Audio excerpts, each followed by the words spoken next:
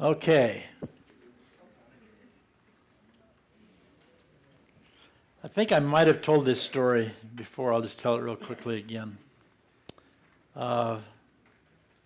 A.J. Blaine, who's a young man who went to be with the Lord a few years ago, was a pilot like his dad for Blaine Air Service. And we went to a barbecue with a whole bunch of people there, probably 50 people there, I suppose. And I can't remember the exact circumstances, but I either arrived late or I just talked to people so long I was late getting my lunch eaten. So most everybody had gone outside, and I was finishing my sandwich and chips. And so all of a sudden, Bobby Blaine came running into the hangar, and she said, "Stan, you got to get outside. Ginger's going up in the helicopter." And I thought to myself almost immediately, oh no, I'm going to have to ride in a helicopter. Went outside. Ginger had this big grin on her face as they're taking off. And I'm standing there the whole time thinking, gosh, I don't want to do this, but I have to. So I was encouraged by fear and ridicule. There's more than one way to encourage somebody. You probably have discovered that. Somebody might be discouraged in the sense that they've just kind of lost heart. They might be afraid. They might not want to do something. There's all kinds of reasons that you'd need encouragement. You know what it's like to be discouraged, and the word encourage literally means encourage. You instill courage in someone. Now, courage isn't the absence of fear. Courage is moving forward in spite of your fears. The big difference. So this morning, how many of you got one of these? If you did not get one of these, raise your hand, please. Oh, gosh. Somebody. Yeah, boy, Kenny. Keep your hand up for just a second. Everybody's got to have one of these. So I want to show you, there's some over here too, Kenny. Okay. I'll be patient. I'm not preaching on patience, but I'll be patient. I don't know, most of the time you're going to be.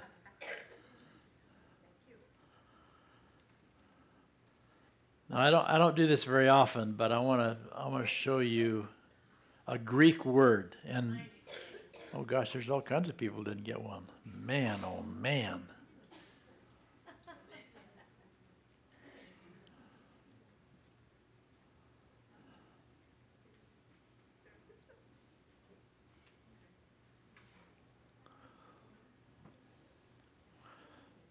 So Nadine, put up the slide with parakaleo on there. I don't do this very often, but notice the word, it's a Greek word, parakaleo, and there's a reason I'm doing this. I do my word studies, but I don't usually point them out. I just talk to you about the information that's important. But it'll be really obvious why I'm pointing this one out. Parakaleo means to come alongside someone. So you might have your arm around them, or your arm around their shoulder, or you're coming alongside of them, and the reason you are is to comfort, urge, make an appeal, or encourage. So you come and you stand beside someone. It's translated all of those ways. And that's why I'm pointing it out, and I'll bring it back in a minute. You can comfort someone. You can encourage them by comforting them. It's going to be okay. It's all right. You can comfort them by urging them. Yes, you can do that. You can encourage them by making an appeal. Please do that.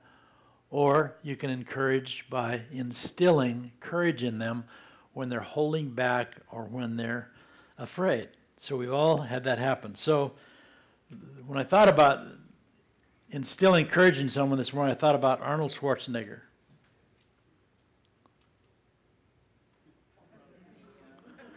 Pump me up. Right?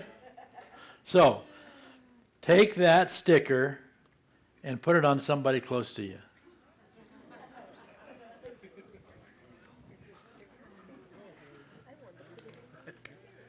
Pump me up. Where's mine? Oh, Victor's got mine. There you go. All right.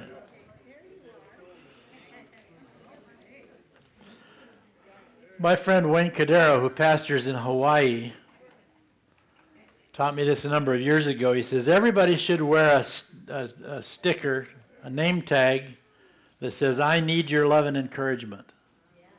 How many of you don't need love and encouragement? We all do. How many of you don't need to be encouraged sometimes? You walk in the door here on Sunday morning, it won't take you long to find somebody who needs to be encouraged, right? So I want you to think about that in the context of this great story in the Old Testament. If you haven't read the book of Ruth, you have to read the book of Ruth. It's an awesome, awesome story. So please read it later. I'm just going to give you kind of the highlights. And I'm going to give you a quick lesson in Old Testament history so that you know why there's so much trouble in Israel right now, in the Middle East. Okay? So how many of you recognize the name Abraham? Okay, Abraham came from Ur, which is kind of close to Kuwait, southern Iraq. And he traveled all the way over to what we know today as Israel. And God gave him that land. And there were some other people there, obviously, so you can understand why that would cause a little trouble. God gave him that land. And several generations passed, and it was Abraham, Isaac, and who? Jacob, or Israel. Israel had 12 sons, and this younger son, Joseph, was what? Sold into slavery where? Egypt. So he goes from Israel to Egypt, back to the farther south into the Middle East. And they're there for several generations, and then they have favor under Joseph because he becomes the prime minister. And then several more 200 years went by, and now they don't have favor anymore. They're in slavery, and who did God raise up? Moses. Okay, so we've got Abraham, we've got Jacob, we've got Moses. What did Moses do? He took them from Egypt out into the wilderness. They wandered around. Then this guy named Joseph showed up, and he led them back into where? Israel. Okay? Then several hundred years went by, and during that period of time, they had judges. They're not judges like we think of judges. They were judges like leaders, the leader of the country, or the leader of a region in some cases. And then they wanted a king, which God wanted to be their king, but they wanted a king, so he gave them a king. Who'd they get? Saul. Not a good idea to get Saul as your king, right? And then for the next several hundred years, they went back and forth, some good kings, some bad kings. They rebelled against the Lord, and the country was divided in half. And what happened? Somebody from Iran, came and captured them and took the best and the brightest back to Persia, back to Iran, okay? So we've got Egypt, we've got Iraq, we've got Iran, and we've got Israel. See why there's so much trouble in the Middle East? Everybody thinks that land is theirs. So while they're in captivity, this beautiful Jewish woman named Ruth was selected to be in the king's harem, which was a great privilege. Took the most, excuse me.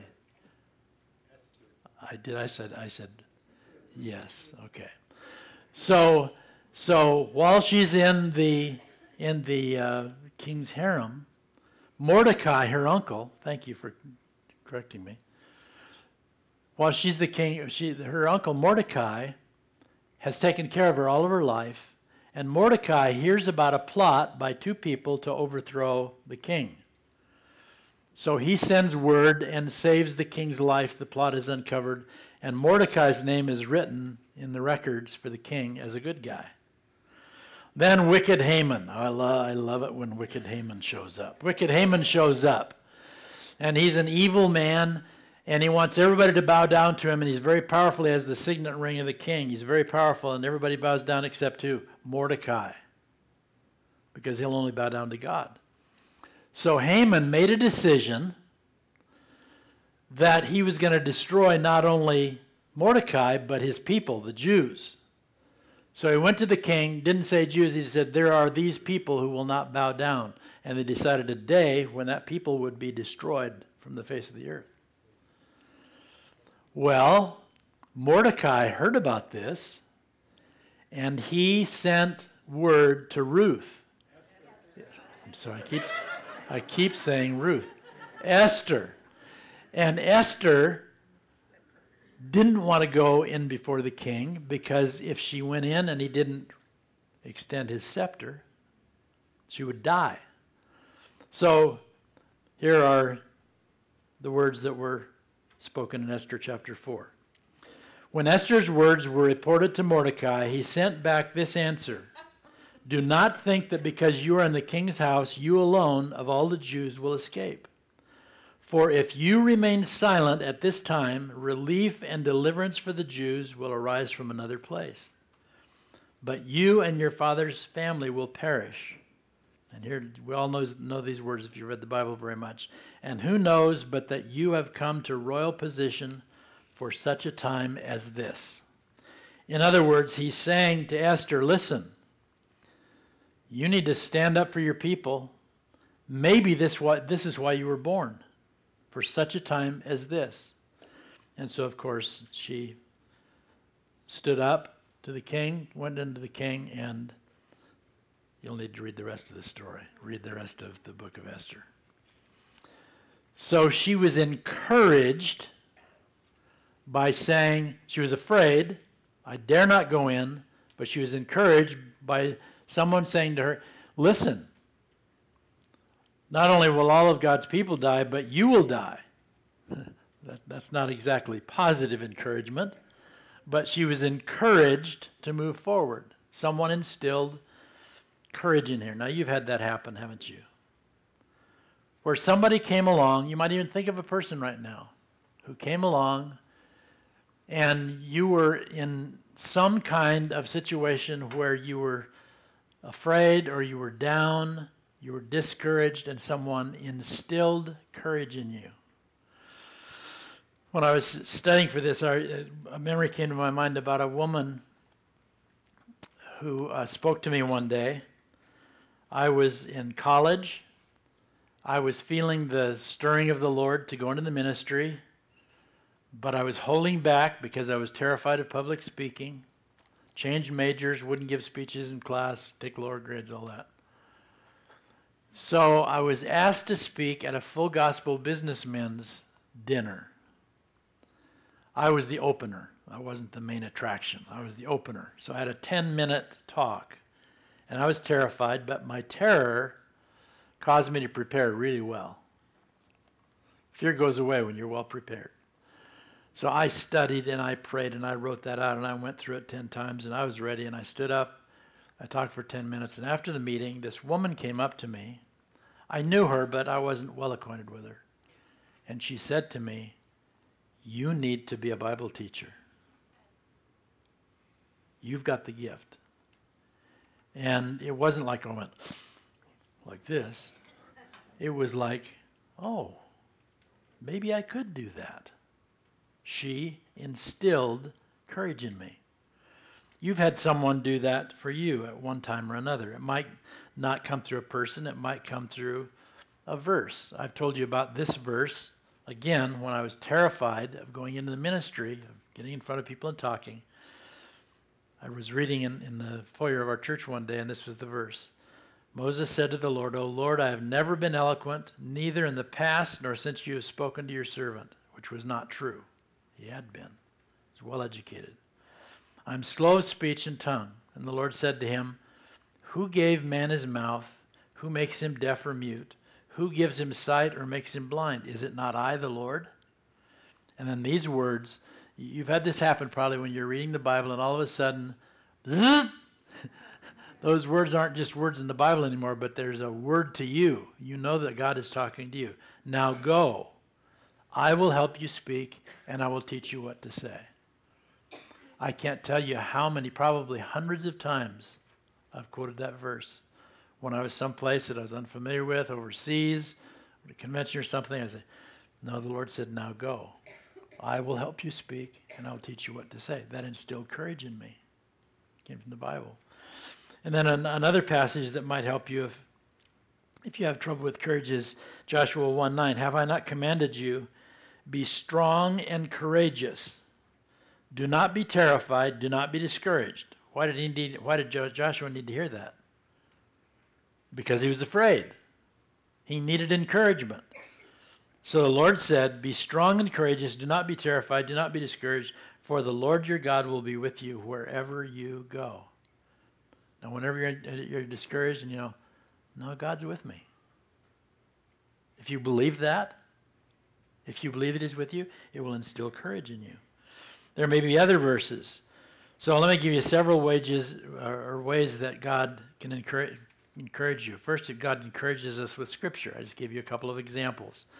Another example for me is Romans 12:28, which says, do not be overcome by evil, but overcome evil with good.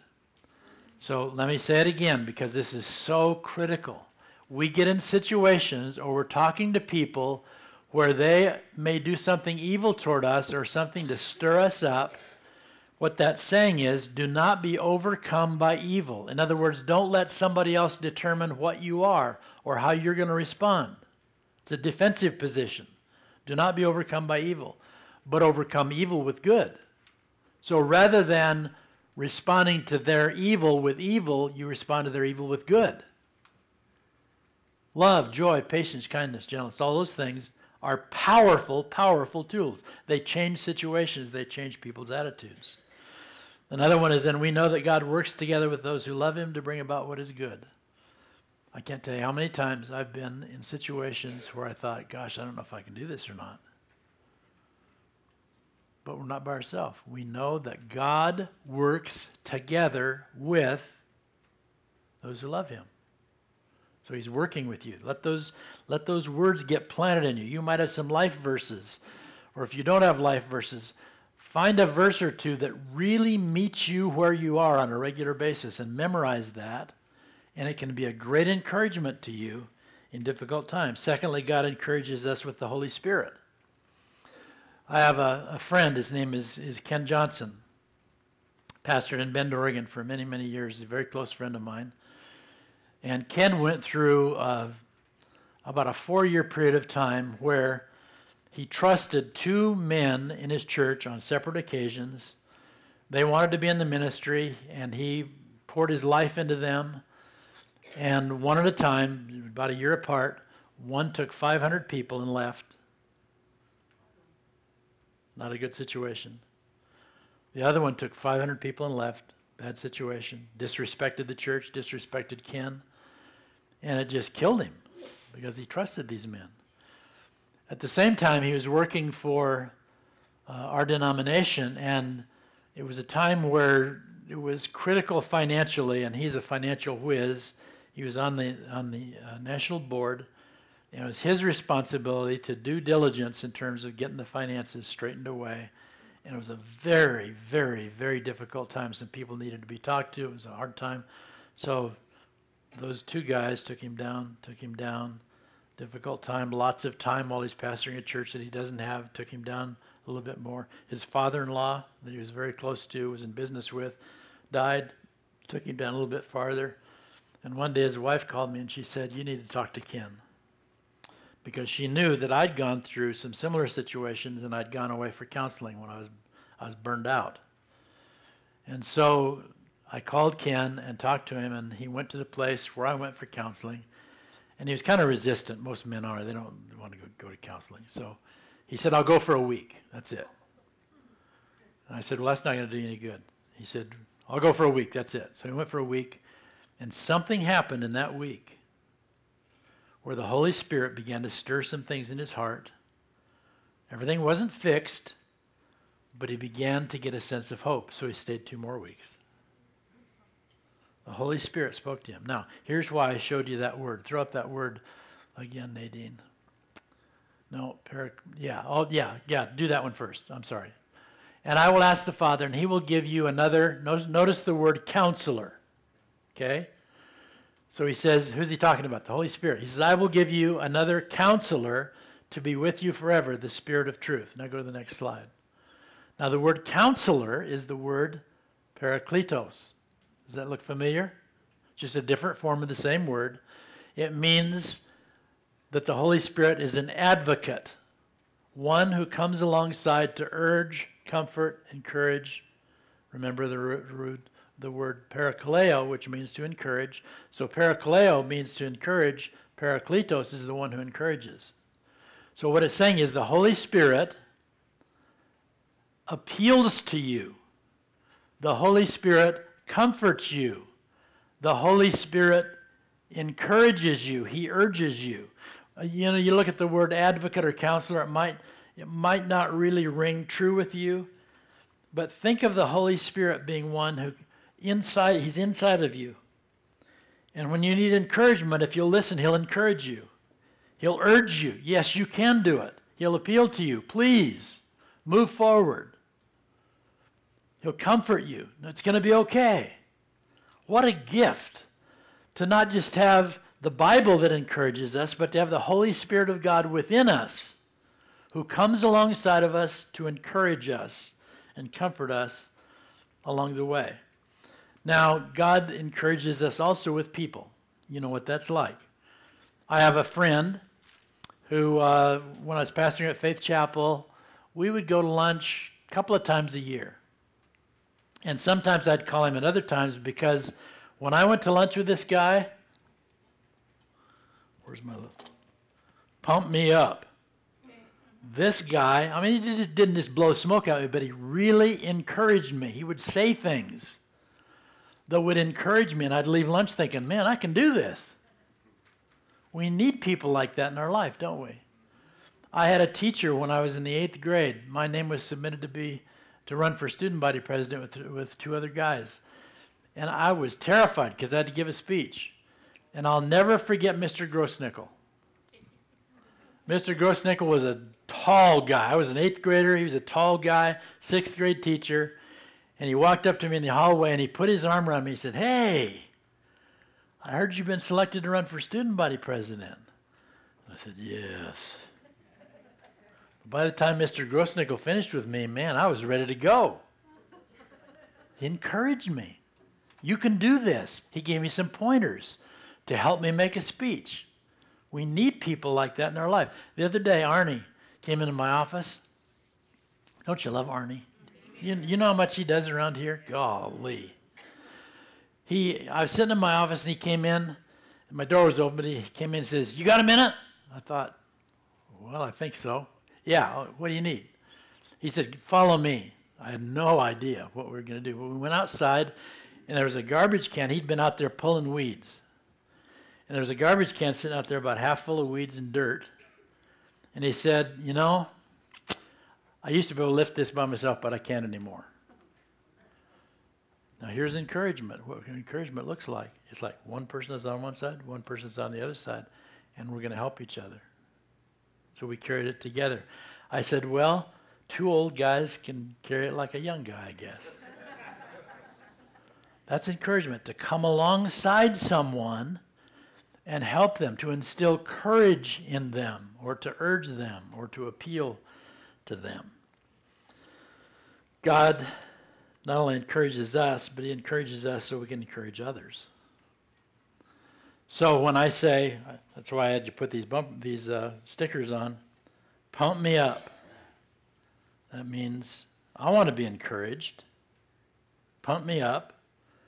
But it means I need to encourage him too. He's saying to me, pump me up. We all need encouragement. Now here's another reason I brought up that word a moment ago. Notice on the screen. Praise be to the God and Father of our Lord Jesus Christ, the Father of compassion, and the God of all comfort. It's the same word. You could translate it, the God of all encouragement. Isn't that awesome? Who comforts or who encourages us in all our troubles so that we can comfort or so that we can encourage those in any trouble with the comfort or the encouragement we ourselves have received from God. What that's saying is God comforts us so we can comfort other people. So you know, when you've been through stress, you can usually identify other people who go through stress. This one was easy. I was pastoring at Faith Chapel. This was fairly early on, probably the first 10 years. And I only had, I think, 3 or 4 staff members at that time. And I walked in one of my staff members' offices.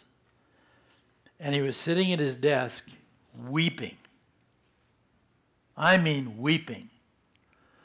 And I walked in, I said, oh gosh, what's going on? You know, it really concerned me because this is an upbeat, positive guy, go-getter kind of a guy. I said, what in the world is happening? And what was happening was he had no boundaries in his life. He felt like he had to be available to everyone all the time. So people would call him on the phone, he answered it, and he'd run to meet the need. Someone else run to meet the need. Someone else run to meet the need. He's just available to everybody all the time. What's that going to do to you? It's going to wear you out.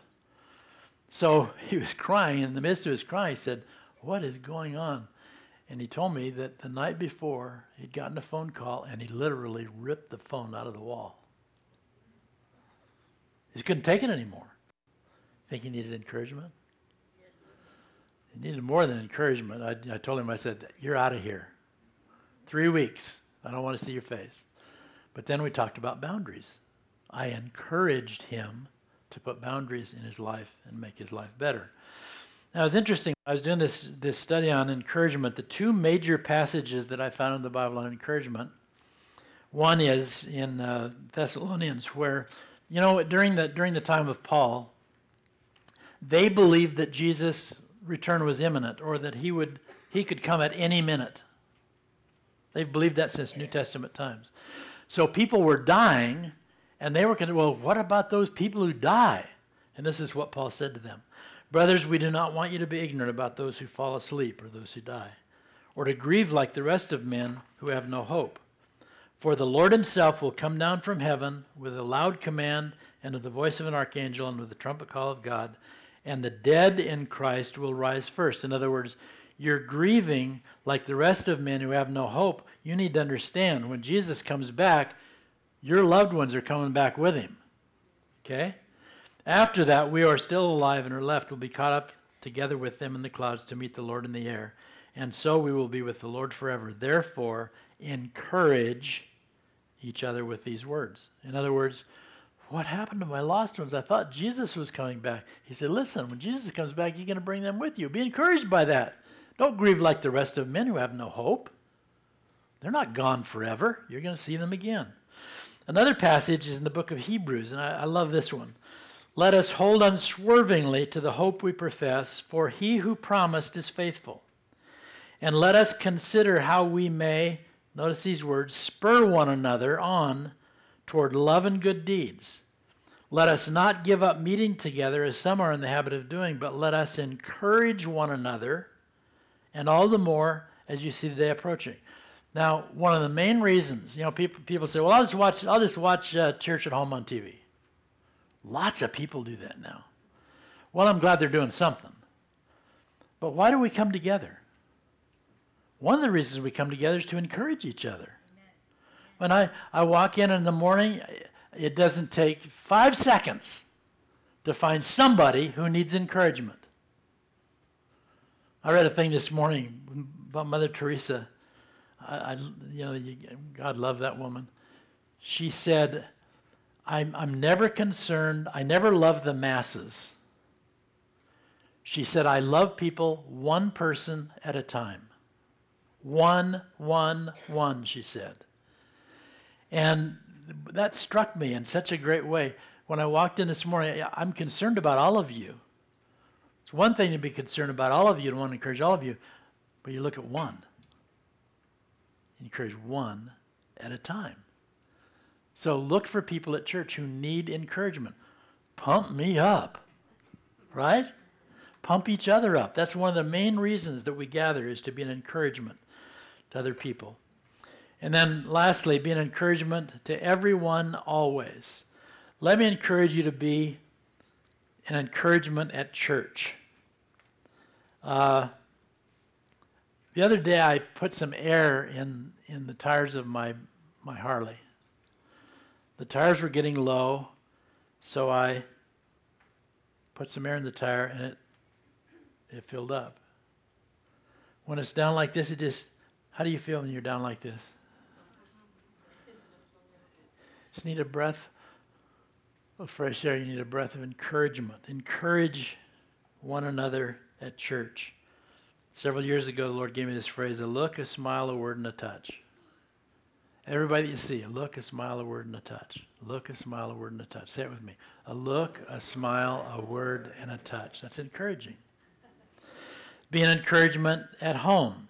Now, here's a big deal.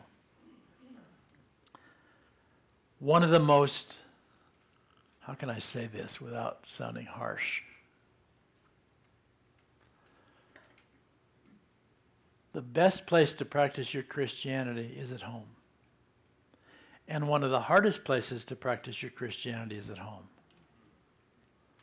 For example, are you as kind to your wife, are you as kind to your husband as you are to other people in public? How about kids? When I was growing up, I'm telling you, and I know it's the same way now, they call it bullying now. But in the home, what do brothers and sisters do? Fight. They're after each other. They insult each other. They push each other down. And one of the things I'm learning in my old age, and I say this to a lot of people, is be kind. Be kind at home. Once in a while, Ginger and I'll start grousing at each other. I just need to stop and say, I'm sorry. Be kind. Ephesians 4:29 is a great verse. Jot down this verse. I didn't put it on the outline, but here it is. Do not let any unwholesome talk come out of your mouths, but only what is helpful for building others up, according to their needs, that it may benefit those who listen. Your Christianity begins at home. So if your wife or husband, your mom or your dad or your kids start grousing at each other, just stop and say, we don't act like that in our home. You don't like to be bullied at school, we're not going to bully each other at home. We speak kindly to each other. So be kind at home. Encourage people at home. And then in every conversation.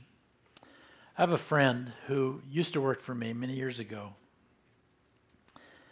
He's very, very bright.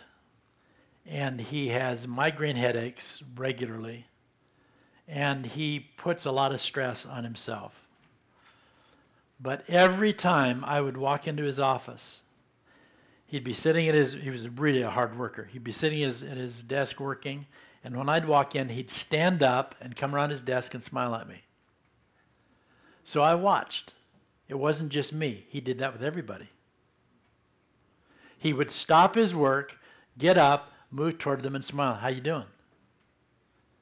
Whenever he'd send an email, he didn't, I'm bad about this. I reminded myself the other day to do this, because every time he would send an email or a text or something, there would always be an encouraging word in it.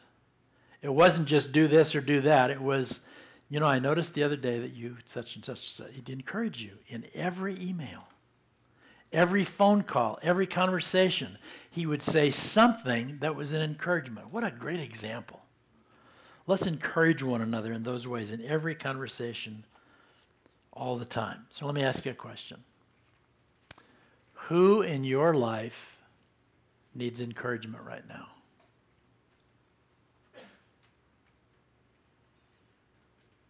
Pump me up. Everybody needs encouragement. Sometimes we need it worse than others, but we always need encouragement. Speak a kind word. Be kind to each other. Encourage one another. I've told you before, my home we were the masters of cynicism and put down, and I'm still getting over that. Encourage. Don't take people down. Lift people up with your words. So Lord, today we want to be that kind of a person that wherever we are, whoever we're with, Lord, we know how much we need to be encouraged by you, by your word, by other people. So help us to remember to be an encouragement and a blessing to one another. One of the one another's that you gave us was encourage one another. So help us be that to people. I'd like to ask you to keep your heads bowed and your eyes closed for just a moment. I don't know if it's the case or not, but I'm going to ask if there's anyone here this morning and you have not completely given your life to Jesus. The way I talk about it is, I'm all in. It's not I believe in the Lord, but it's I'm all in. I'm a follower of Jesus. I've given my life to him. If you haven't done that, but you'd like to, there's something stirring in you right now, and I won't embarrass you, but I'm going to ask while everybody else's heads are bowed. If you want to say, I'm all in today, you don't need to say the words, but just look at me, and you'll be saying, I'm all in.